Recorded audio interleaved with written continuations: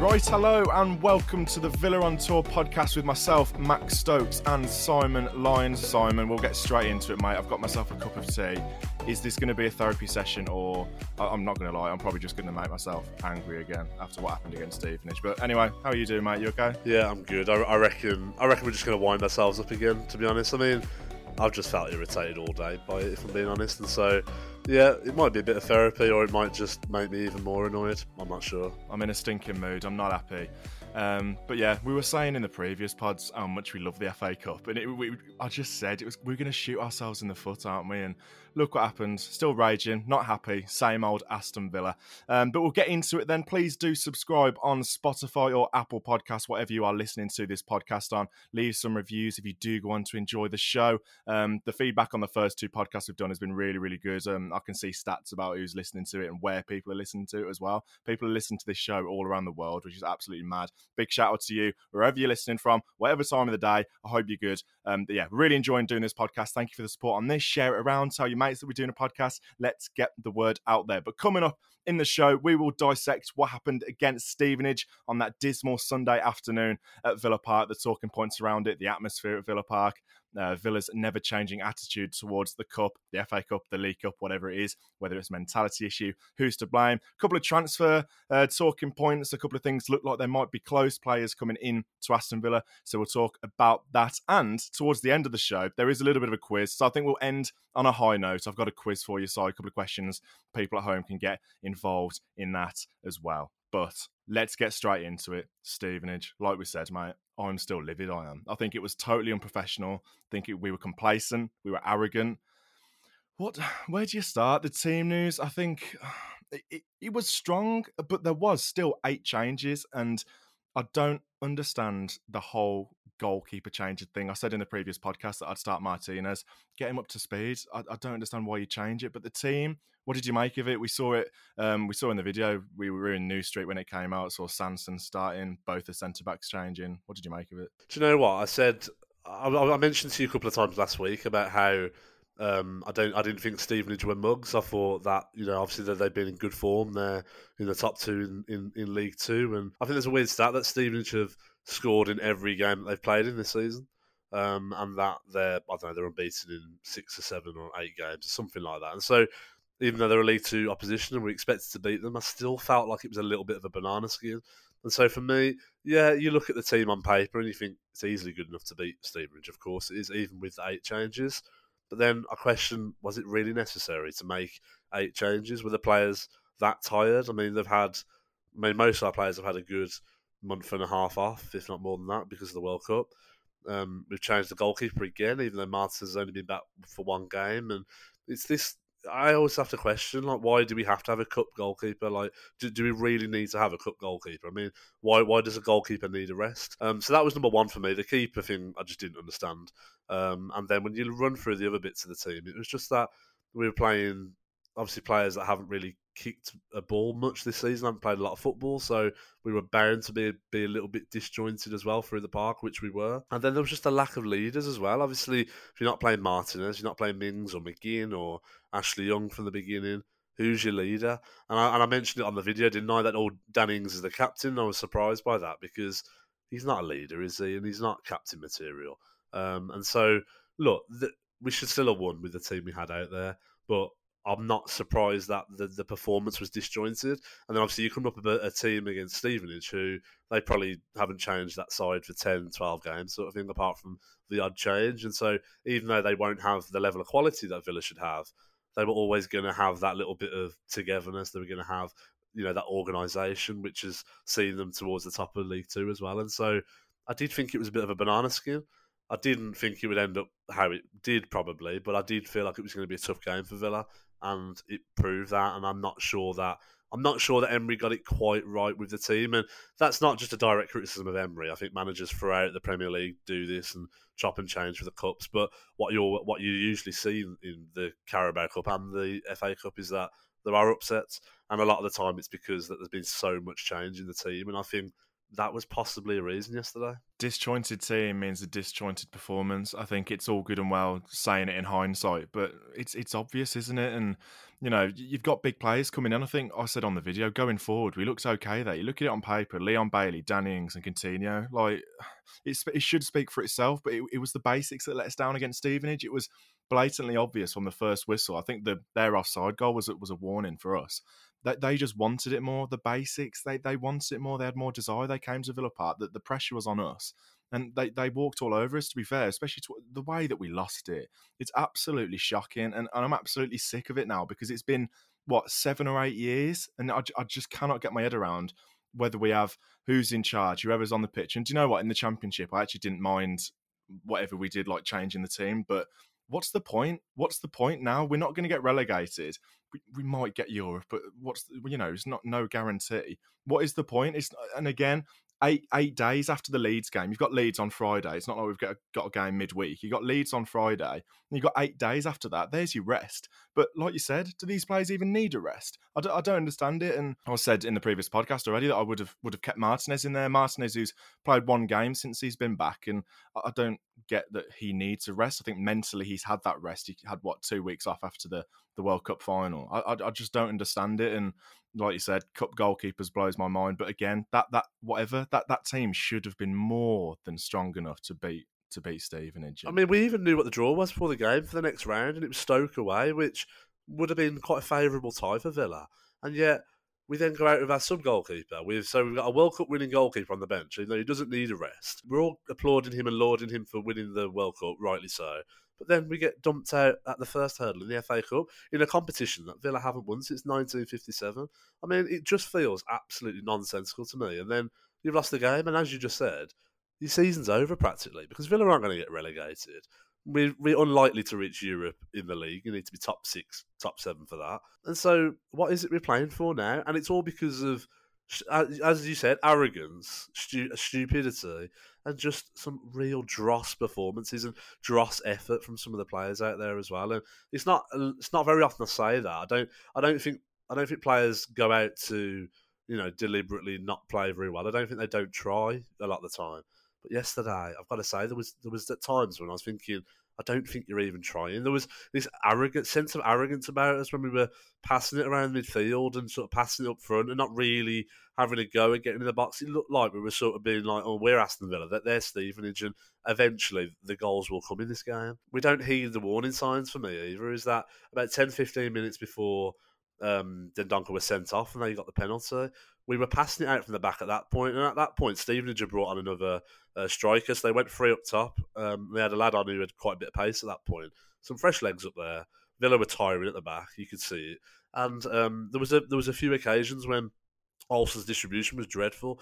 There was one time he passed it to Chambers, and Chambers very almost got caught, and that was lucky. And then there was another 2 times Olsen put it out for a throw in the one time, and he booted it quite low inside the centre circle the other time. And that, for me, served as a warning. And then in the 87th minute, you think, okay, well, surely they'll learn from their mistakes now, and Olsen will boot that down the field. And what does he do? He plays at the edge of the area to Dendoncker, and I'm not saying it was all Olsen's pass. It wasn't a great pass by Olsen anyway, with Dendoncker under pressure.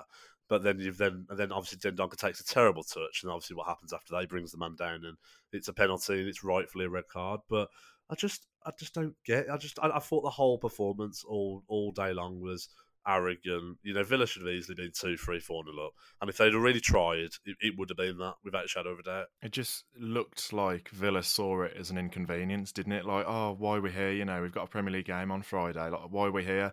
Like, what was it? 35,000 people turned up. They paid money to come and watch Villa, and the players on the pitch, some of them, they don't get a lot of opportunities. Sanson, for example, he was the brightest player on the pitch. Do you want to play a game? Guess when Sanson's last Premier League appearance was for Aston Villa? I think he played 1 minute in the Cup against Man United, but his last start in the Premier League. Oh, his last start? Oh, I don't even know. Would it have been in like the lockdown season or something like that? It's not quite that bad. It was April 22 against Wolves away when we lost 2-1. Oh, right, okay. a while He ago. was he was our best player yesterday, and like, Yeah. don't get me wrong, the goal was brilliant. It's actually a really, really nice goal, tiki-taka football. But that's what we were trying to do all game, like just forcing it. And I've got to hold my hands up and say, Stevenage were fantastic yesterday. Really, really Yeah, good. They had they five were. at the back, 5-3-2, absolutely brilliant Stevenage, and they came and they had that momentum from the league. They hadn't lost in like 9 games, and they came to Villa Park and they did an absolute job on us, and they were absolutely brilliant. Their fans were exceptional as well, bringing 3,000. They were really, really good. But a player who hasn't played in nearly a year to run the show in the midfield and look like the only player who was, willing to run a little bit, put a bit of effort in. And I don't think he was incredible, but compared to everybody else, mate, Sanson, he was good, and that's because he had something to prove. Other players who were having shots from 30 yards 4 or 5 times in the game, and it was going into the upper holes, and it's like, oh, can't really be asked to be here. And it's like we said at the start, I wanted this to be a therapy session, but I've just ended up winding myself up. And I don't want to go hard on any of these players, but like they deserve it. They're trying to get these opportunities in the cup because they don't play too many league games, but we threw it away yesterday, and like in 10 years' time, you're going to remember coming 8th in this season. Not really. Like let's have a go. Let's have a go in the cup, and it's mental that it's been this long that countless managers and countless squads of players have just thrown it away at the first hurdle. It's frustrating. I think if there's a positive to it, which is a very, very small positive to it, but I think there is some perennial losers within the squad though, and players that haven't got the backbone for a fight and haven't got the quality that we need. And I think they've hung previous managers out to dry. If you look at it, I mean, Dean Smith was supposed to be the most likable manager Villa have ever had, and you saw all the players how much they apparently loved Dean Smith, and yet a lot of these players didn't perform for him in that 5-game spell, which ended up getting in the sack. All right, we all know there was other issues in play with Gerrard tactically and other things, but Emery's coming. Emery's coming in October. You don't come in October unless there's a problem with the squad as well, and so Emery's coming in, and at least performances like that, and the first half performance against Wolves the other night, at least it sort of shows to him what some of these players are made of, and maybe some of the players that he does need to weed out. And I'm not saying it's all going to happen immediately; it'll happen over a period of time.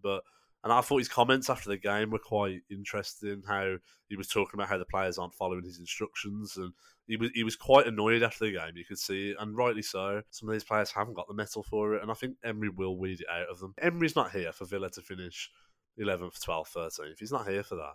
He's here for us to challenge. Here for us to challenge for trophies, for finishing in European positions in the league. I think we said similar things after the Manchester United game in the League Cup, didn't we? Where he started a pretty weak team in that game as well, and they didn't perform. I mean, do you know what? We were okay in that game, but at the end of the day, individual errors threw it away. And again, it's a mentality issue, isn't it? It's an absolute mentality issue. And there's players there that aren't strong enough and don't turn up when they're given their opportunity. And we talk about being a big club and, all this, that and the other, but you need to act like a big club. Big clubs win trophies. We haven't won a trophy for 30 years nearly. That's mental. And like you said, I was stood in the concourse yesterday, seeing we got Stoke away and thinking, right, okay, decent.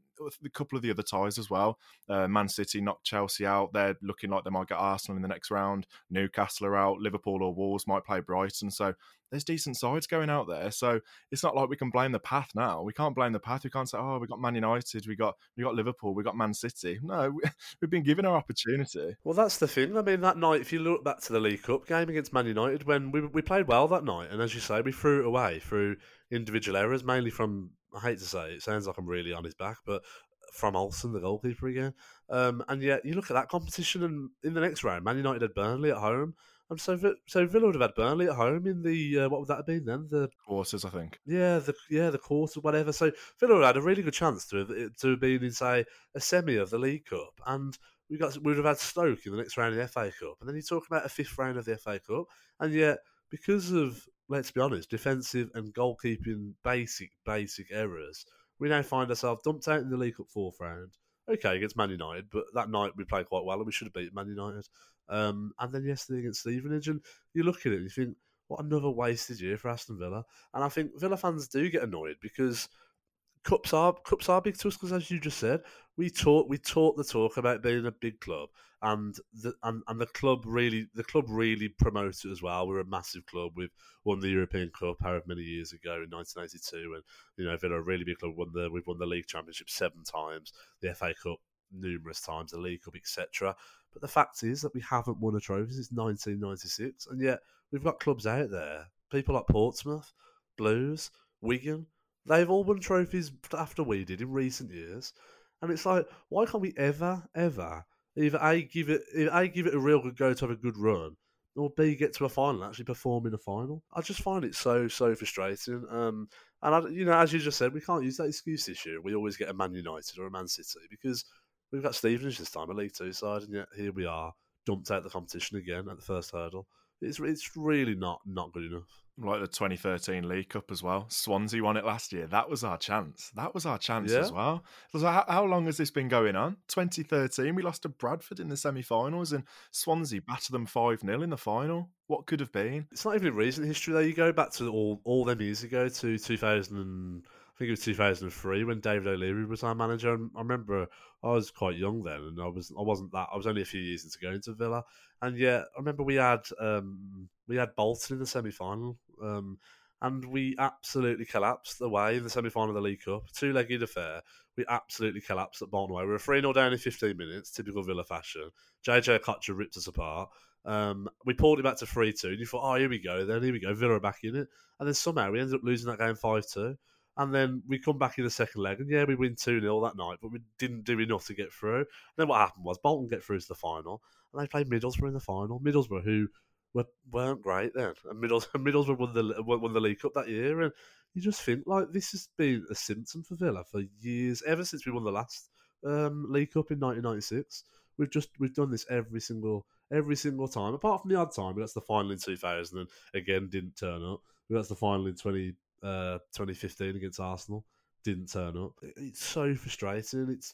It's so frustrating, especially when you can see the chances in front of you. And I genuinely believe we'll be kicking ourselves because this year was a chance. And as you say, I think the path was going to open up with some big games in the pipeline. If Arsenal win against Oxford tonight, they'll be playing Man City, for instance. And it's the same in the League Cup. Even that route, there's been big clubs knocked out already.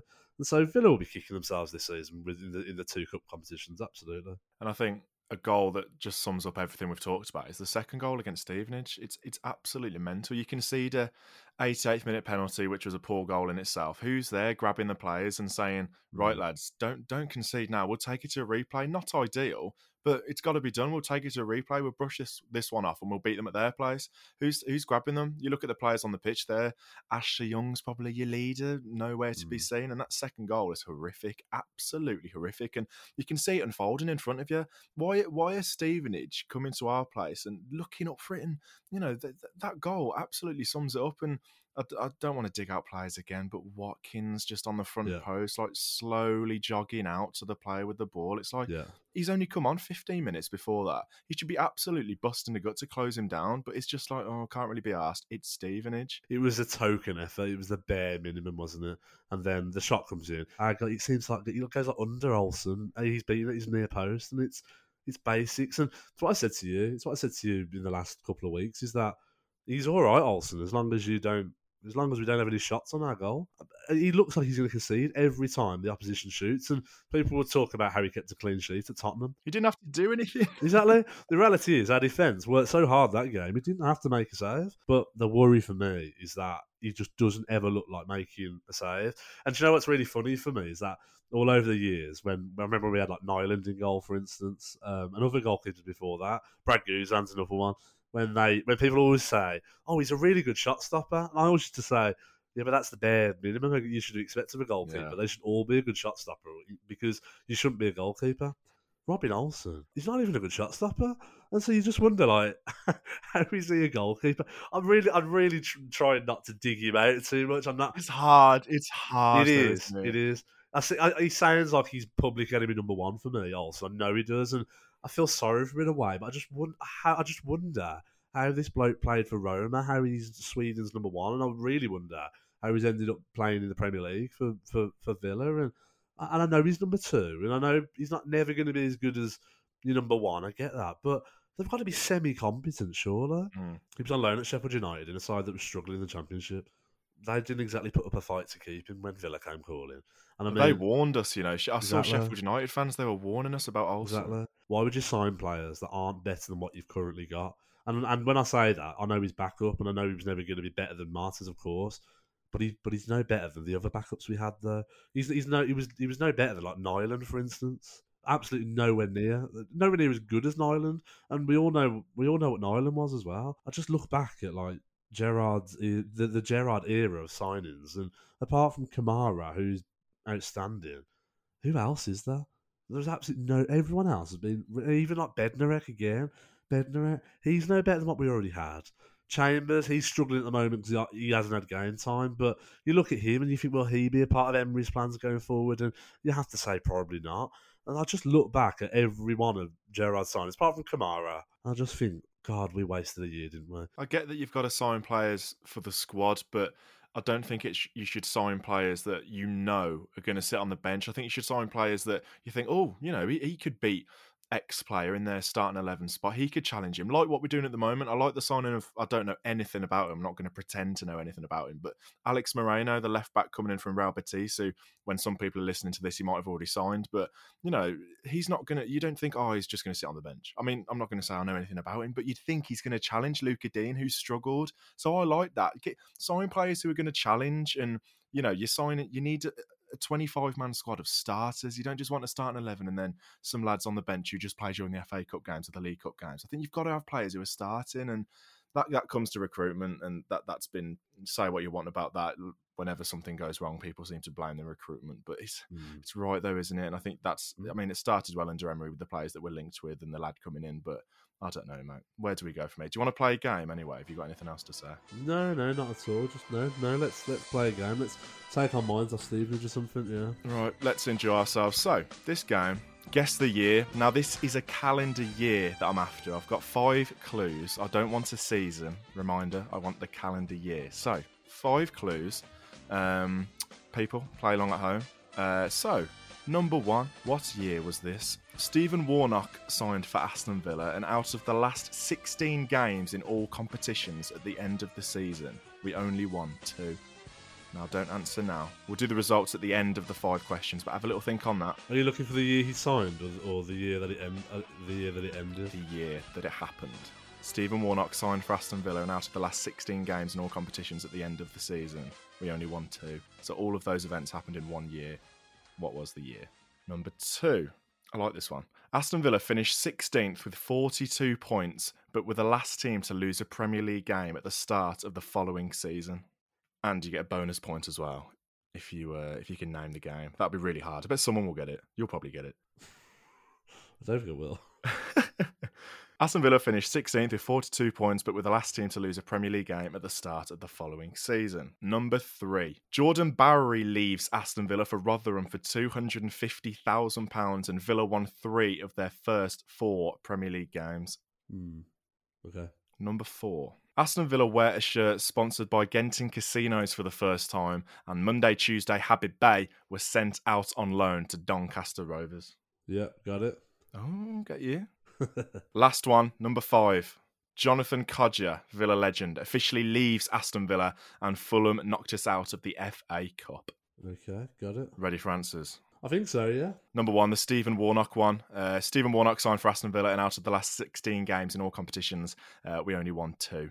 Go for it. What are you saying? Was it 2009? 2009 is correct. And it's wild, because we won the last 2. Well, we won 2 out of the last 16, but prior to that, we won 8 out of 11. That season, we should have got top 4. We should have, and that was Martin O'Neill's last season, and it was actually his best season. It didn't feel like it actually. Towards the end, it felt like, because I remember we lost to Chelsea 7-1 or something, and that was, you could feel something was happening with O'Neill at that time, and I think he had fallen out with Randy Lerner and stuff. But in terms of points, that was his best season at Villa, and obviously he took us to the League Cup final and the FA Cup semi-final that year as well, and so it ended on quite a sour note in the end, really, and I don't think that run don't think that run sort of helped matters either. No, I think we were 9 or 10 points off the top four, and it was obviously the year that he played the kids, a reserve side out in Moscow. Yeah, what could have been, eh? Aston Villa finished 16th with 42 points, but were the last team to lose a Premier League game at the start of the following season. What year was that? Was it 2006? It was 2006. Go on, have a stab at the game that we lost. So I think, how many games? I can't remember, but it was in October, our first loss in 2006.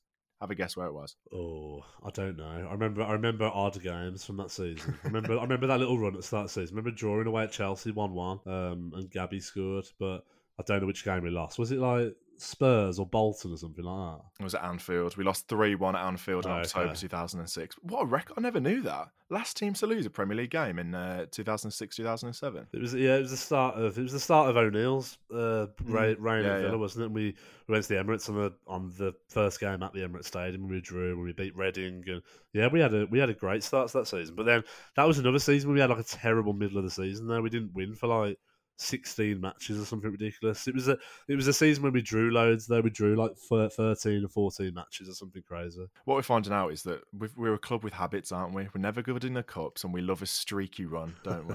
We love a streaky run. Inconsistencies, yeah. Number 3, Jordan Bowery leaves Aston Villa for Rotherham for 250 grand, and Villa won 3 out of their opening 4 Premier League games. What are you saying? 2014. Bonus point, right? What was the opening game that season? 14-15. Oh, go on, you know this. Was it Stoke away? It was Stoke away. We won 1-0. Who scored? Andy Weimann. I was there. It was the game when... I always remember this. Quite funny, actually. It was a game when Ron Vlaar and Philip Senderos first started a game together at the back, and they were absolutely immense. And everyone came out of it thinking like they were like the new Paul McGrath and Sean Teal, or Gareth Southgate and Hugo Ekiak, and then it ended up that Vlaar was injured most of the time. So was Senderos. Senderos was like made of glass. He only played about 7 games in total in his whole Villa career, but all I remember, he was brilliant for the first few games, so there we go. Right, number 4. Aston Villa wear a shirt sponsored by Genting Casinos for the first time, and Habib Bey was sent out on loan by to Doncaster Rovers. 2011.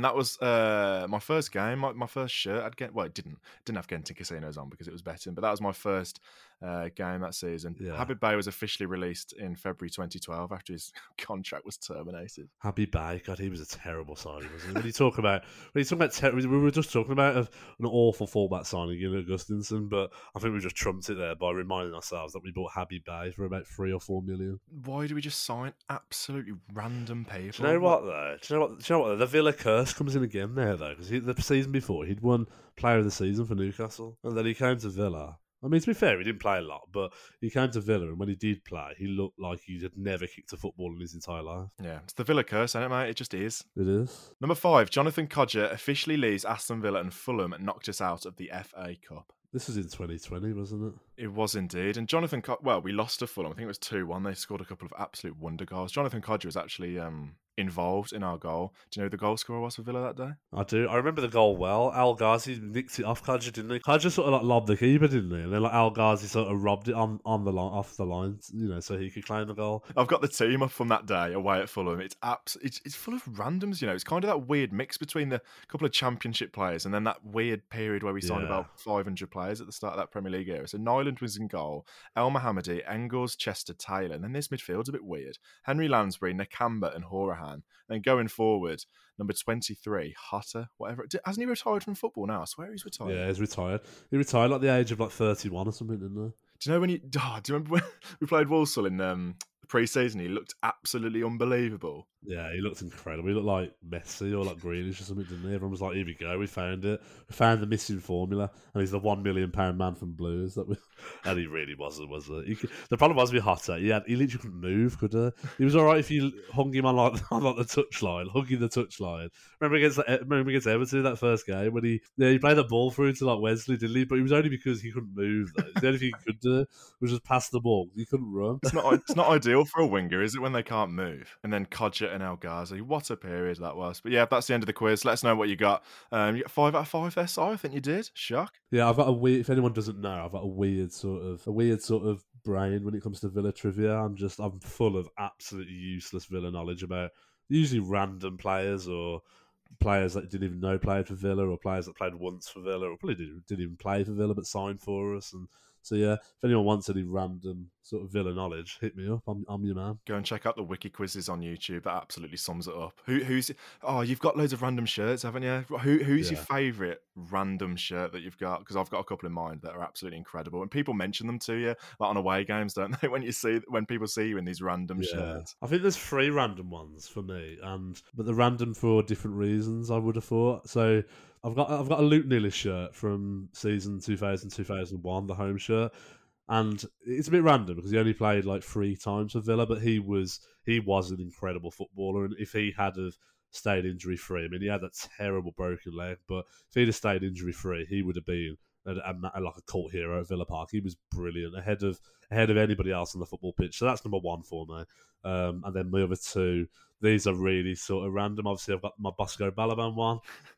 Who doesn't love a bit of Bosco Balaban? Absolute myth of a player. I mean, we signed him for like 6 million, which is quite a lot of money back then.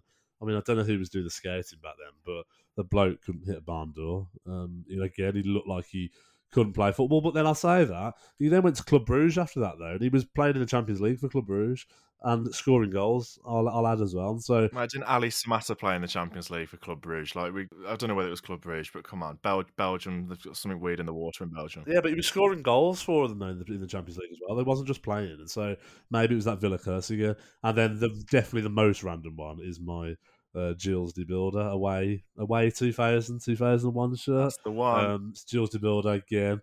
He was signed on loan from Sheffield Wednesday when Villa had a bit of a striking crisis, I think. I think he only played about 6 times and he didn't score. Your head's like a catalogue, isn't it? An absolute catalogue of random Villa knowledge. Right, quick word on Leeds then. Keep it nice and brief. I don't even know anymore. I mean, obviously, your big names will come back in. It'll be a much stronger team. Martinez will come in and stuff. But I don't know with Leeds. You can never really tell, can you? I think that they've been going through a bit of a sticky patch. I think they were quite close to sacking Marsh, weren't they? But they've picked up a little bit, got a couple of decent results, keeping themselves within touching distance of the relegation zone. But I don't know with Leeds. And it was such a wacky game last season, wasn't it, at Villa Park when we were 3-1 up and managed not to win that game. But Ramsey might come back, and hopefully if he's back he can start, because I think we need him, especially with John McGinn being out. But what do you reckon on Friday night then, under the lights, as everybody loves to say? Well, I'm hoping McGinn's back. He only had he hasn't like torn his hamstring or they haven't even said he's pulled his hamstring. He just had a bit of a tweak, and so you're hoping with the 2 games rest McGinn might be back. As you say, if not, Ramsey should come in. Obviously the team will be a lot different. I think the one thing for me is that, which teams can be guilty of sometimes, is that you don't want to get into a basketball match with Leeds though, because they like to play open, don't they? They're a very open sort of team, and they don't defend well, and they quite like it if you really bring the game to them and attack, and sort of leave your defence wide open, because that's where Leeds thrive as well. We don't want to do that. That's what we did last season at home. And I remember it's what we did, if you remember, back in like lockdown, when they beat us 3-0 at Villa Park. That was awful. It was like that day, though. We were trying to sort of attack too much, and we left so many gaps behind, and that's what Leeds like to do. And so I hope Emery's got, which I think he will have, but I hope he's got a tactical plan to deal with that, because I think that's Leeds' biggest danger sort of thing on that sort of counter-attack. When you've opened yourself up a little bit too much, I expect a reaction from the players. Obviously, the big guns will be back in. The likes of Mings will be back, and hopefully McGinn, Martinez. I'd hope that we will come out all guns firing, and we pick up a win, because we should be. There's no doubt about it. We should be. While we say it's a tough game, Leeds are in the battle to stay up this season in the Premier League, as they have been for the last couple. If we've got any aspirations of finishing top half, top 8, top 9, whatever, top 10, we need to be beating teams like Leeds at Villa Park. Simple as that. Yeah, I'm just looking at the table here. It's quite strange, isn't it? I mean, we've always said it was quite close. We've got Crystal Palace behind us, who have got a game in hand, same amount of points, and there's a 5-point gap down to Leicester. So I think if you can string like a couple of results together, we've got Leeds on Friday and then Southampton, which you'd like to think rooted to the bottom of the league, we should be getting a result there. But then Chelsea got a game in hand above us, but the likes of Brentford, Brighton, Fulham just keep winning, don't they? That's just got to keep it with those guys. But yeah, should be winning on Friday night, mate. Should be a lively one. Looking forward to it. Give us your score prediction, because I'm not sure I'll see you on Friday. So what are you thinking? I'll go for a Villa win. I can see it being a high-scoring game because of how Leeds are, but let's go for a 3-2 Villa. I would take that indeed, mate. Only Villa could go from one Sunday winning in Tottenham's back garden to losing at home to Stevenage. But that's why we love it. We love the roller coaster. Thank you very much for listening to this podcast. It's very much appreciated. Keep smashing the support. That is also very much appreciated. Leave a review. Go and subscribe to Villa on Tour on YouTube to see what we get up to on Friday night, and then obviously Southampton the following week as well. Can't wait for the next away day. Going to be a good one. Thank you very much for listening, and up the Villa.